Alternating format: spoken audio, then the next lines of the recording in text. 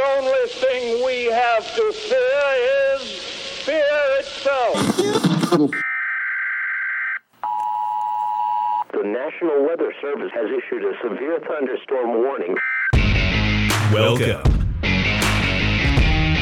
to the Common Sense Practical Prepper Podcast, where prepping doesn't have to be complicated or expensive.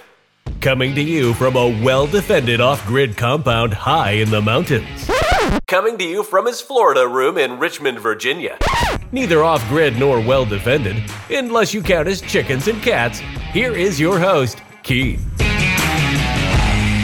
Hello again, everybody, and welcome back to the Common Sense Practical Prepper Podcast, episode 57. Today is September 11th, 2023. I kicked around the idea of recording a podcast at least a dozen times in my head, and just a few minutes ago, I decided to go ahead and put one together. As everybody knows, today is the 22nd anniversary of the attack on 9/11, September 11th, 2001. As far as what I was doing on that day, I was a road officer, a patrolman for the police department, and I was actually working overtime day work. Had a chance to work overtime every once in a while, but not too often. Normally worked 3 to midnight, and the night before, the call came out requesting officers to work overtime, so I figured I'd go ahead and get some extra money, work some overtime on 9/11. Up until that point in my career as a patrolman, I never turned on the AM/FM radio in my police car. I always concentrated on the police radio, calls being dispatched and things like that. But for some reason that morning, I turned on the radio and turned it to, I don't even know, 1140, I think WRVA, I think is one of the local, or probably the most popular and famous local AM channel here in Richmond. I remember turning it on, and it was just on for a few seconds. And the gentleman, no idea who the commentator was or who the DJ was, but he said something to the effect, it doesn't matter who you pray to. It's like if you pray to God and he went on a couple, 3 different gods or deities. He said, it doesn't make a difference who you pray to, but please pray for those people in New York. And now we're going to cut to Peter Jennings with ABC News in New York City. I'm like, okay. And then they cut into Peter Jennings, who had just started the broadcast on TV, and they were carrying it via the radio as well. It's really ingrained in my brain exactly where I was, which direction I was facing, what road I was on. And I just continued to drive. I was in my beat, and I just continued to drive down the road. And about 15 minutes later, I got a call for service. And the call was a vandalism at a business, a commercial establishment, a very, very small, what was going to be an office park, but still under construction. They were doing some renovation in one section, then some new construction. And it was Meet Mr. Jones reference. Somebody broke into the area under construction, turned on all the water, the sinks and everything over the weekend, and it basically flooded most of the new construction. Mr. Jones will be in a black Mercedes, something like that. So I went ahead to acknowledge the call, marked en route, and I was only about 5 minutes away for that. And I remember pulling up the little hill in this big gravel driveway area that'll eventually be a parking lot when it's paved over, and there was the black Mercedes that was facing me. Now, officer dictates and common sense dictates that you never pull up next to a vehicle unless you know exactly who's in it. But this was different. He was on his cell phone, and he had the windows up, so I pulled up next to him, like driver's door to driver's door, just inches apart. I rolled down my window, and he held up a finger like, give me a second. I said, sure. So I continued to listen to Peter Jennings for a few more minutes, and he rolled his window down. He introduced himself. I introduced myself, and we each could tell that we both were aware, we were aware of what was going on, or what we were being told what was going on in New York, in Lower Manhattan. And he says, officer, I know you probably have a million more things to do, a million more things more important than a bunch of kids breaking in and turning water on in this new construction and flooding the area. And for the first time in my career, I said, you're right. I think we all have more important things right now. Now, until that point, what my answer was, and it was the truth, if someone had someone's neighbor's dog was barking and keeping them up all night, if they said, "Officer, you probably have 50 other things you need to be doing right now," I would say, "No, if it's important enough for you to call the police and get me here, that's important enough for me to take care of it." And I would say that about the barking dog, the runaway, someone knocked over a mailbox, whatever it happened to be. But this was a situation where we both agreed there were bigger things going on that needed to be addressed at some point. His situation was that the Pentagon had just been hit, and he had crews working in a part of the Pentagon that was doing some renovation. So apparently he has crews all over the place, contractors, whatever. And he said, I really need to try to get a hold of these folks at the Pentagon to make sure everybody's okay. I'm not sure what wing they were working in, what level. And I said, I understand. He goes, "This can wait. You go take care of what you need to do." And he goes, and I'm going to DC. So I wished him luck. He wished me luck, told each other to be safe, and he drove off. And I'm not really sure if he ever even came back and decided to officially make that report of the vandalism. So I continued to drive around. The second tower fell. And probably within about 15 or 20 minutes of the second tower falling, the sergeant came over the radio and asked all available units that weren't actively on a call for service to report to the precinct. And I did, and there was about 4 or 5 other officers that had made it there. And just a little bit of background of what the sergeant is about to say. The police chief we had at the time was, I think, retired New York State Police Superintendent, I believe, and had worked Virginia State Police Superintendent. And he was on some sort of committee, like the President's Committee on Technology for Law Enforcement. I believe it was a committee, and what they tried to do was bridge some of the technology that the military had and then move it into the law enforcement world. For example, armored vehicles like the Bearcat, that sort of thing, that had their nexus, their genesis in military applications, then came to law enforcement. Anyway, he had connections obviously in D.C., and so then Sergeant said, "How many of you can be back here within 30 minutes with a bag packed for 3 days? You're going to the Pentagon." Now, the Pentagon's in Arlington, Virginia. Now, I'm a police officer that does not have jurisdiction outside of my county. I certainly don't have jurisdiction in Arlington, Virginia. Like I said, at that time, the chief of police was former Virginia State Police Superintendent. He had connections. He made a call. Somebody made a call and said, "How many officers can you get to the Pentagon? And then how quickly can they get there?" Because it's in the Commonwealth of Virginia. State police were there, obviously providing probably an outer perimeter. And of course, they would need to be relieved at some point, and so on.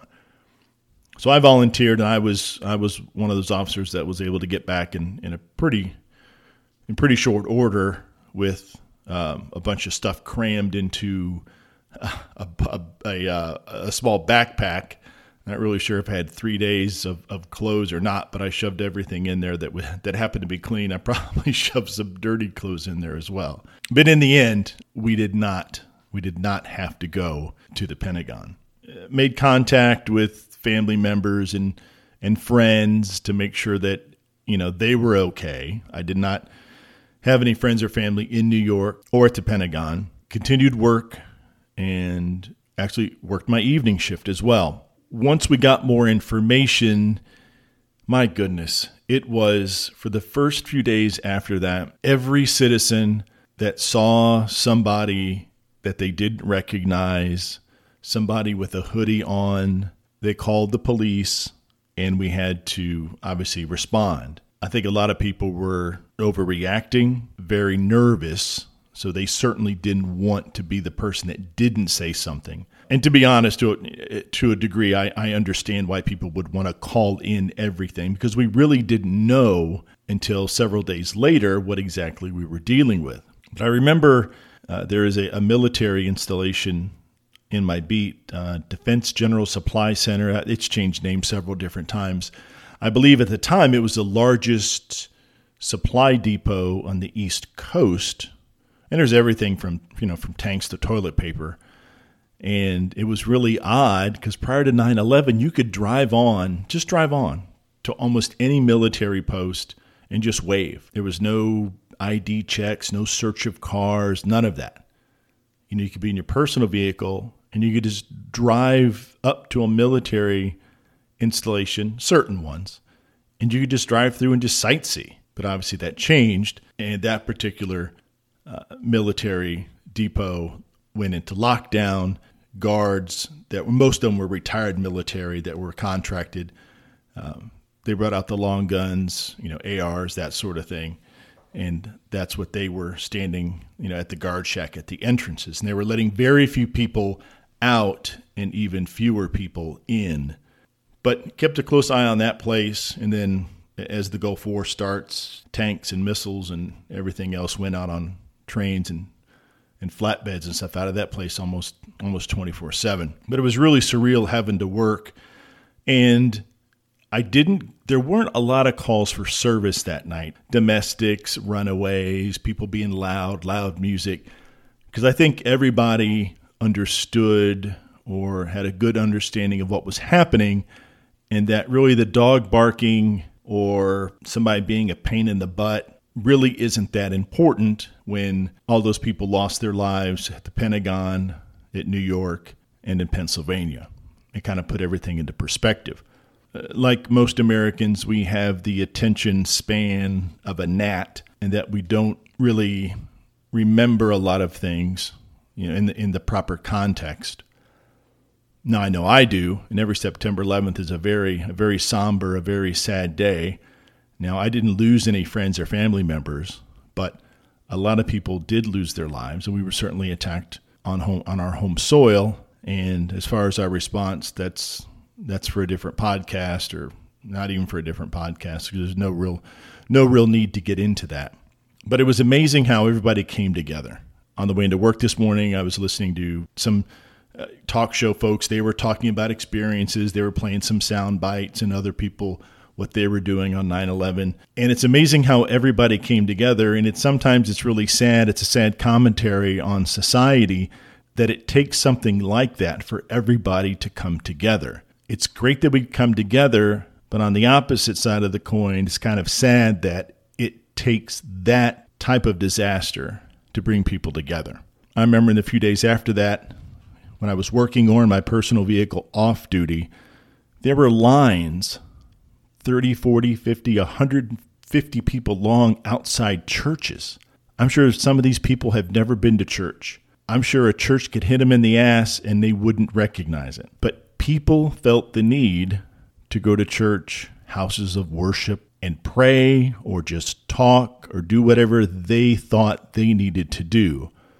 But driving down the street and seeing a line of people to get into all these churches, big and small, was just surreal to me. And I think that kind of puts it into context or provides some sort of relative meaning that it was that significant of an event that millions of people did a lot of soul searching and decided that for whatever reason they needed to go to a church and talk or pray, and that's just what they thought they needed to do, and that was absolutely fine. In very stressful situations, people react in ways that they normally would not. If that's what they thought they needed to do, was to go talk to somebody, pray for the very first time in their life, then that is absolutely the right thing to do. Once they grounded all the airplanes, I remember I was on the highway, I had the top off the Jeep.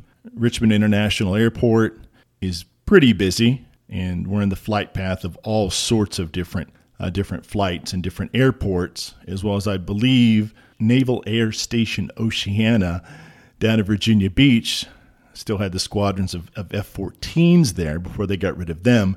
So it was not uncommon to see military aircraft in the Richmond area, Virginia Beach, and everywhere in between. You see the contrails of airplanes all day long. But knowing that no flights were in the air, no planes were in the air, there was a complete ground stop just to look up in the air as I was driving down the interstate, not to see a plane that day, again, was just weird, surreal. I couldn't believe it was happening. Something that significant. And it was decided that no planes were going in the air until they got a handle on the situation. Again, just something else just to kind of demonstrate the enormity of what happened on 9/11. Now, going back to the attention span or lack thereof, on each September 11th, I'll go to YouTube, I'll go to other websites, I'll look at the videos of the planes hitting the towers, the situation at the Pentagon, and then Flight 93, Shanksville, Pennsylvania, I believe. And I think it's very important, although I remember that day very vividly, I think, in my opinion, it's very important not to forget what happened. And I think we get away from that, especially with the way our children are educated these days. They're not taught history. They're taught what the SOL, standards of learning, that test that everybody has to pass so the school gets accredited, so the school gets money. They teach this exam. They don't teach history. They don't teach 9/11. They don't teach the Civil War, World War I, whatever it happens to be, the Great Depression, Teddy Roosevelt, a few other presidents. They don't teach that anymore. So now that it's been 22 years, you have a generation of people who were not born then or who were tiny babies then. And I'm pretty sure that the only way someone who's 15, 16, 18, 19 years old, the only way that they've become aware of September 11th, 2001 from their parents or from their friends, extended family members, I doubt seriously in any public school that they actually talk about 9/11. I could be wrong, but I don't think that's a part of many curriculums. So that's why I probably watch later on tonight or tomorrow, 13 Hours of Benghazi, the story, The Untold Soldiers. That movie is absolute classic. And I watched that movie, I probably watched it 20 times. So I may watch that tomorrow or next week, but I make sure I watch those documentaries. There's all sorts of documentaries about it, just like minute by minute where the planes were, the conversation between air traffic control and the hijackers, the conversation between ATC and other pilots, news crews, eyewitnesses on the ground. It sounds like a cliche, but it's important that we do never forget what happened on that day. Anyway, this has been episode 57, the Common Sense Practical Prepper Podcast. And as always, folks, please be safe out there. Take care of one another. And until next time. Thanks for listening to the Common Sense Practical Prepper Podcast. Be sure to subscribe so you don't miss an episode. While you're at it, help spread the word by leaving a rating and review.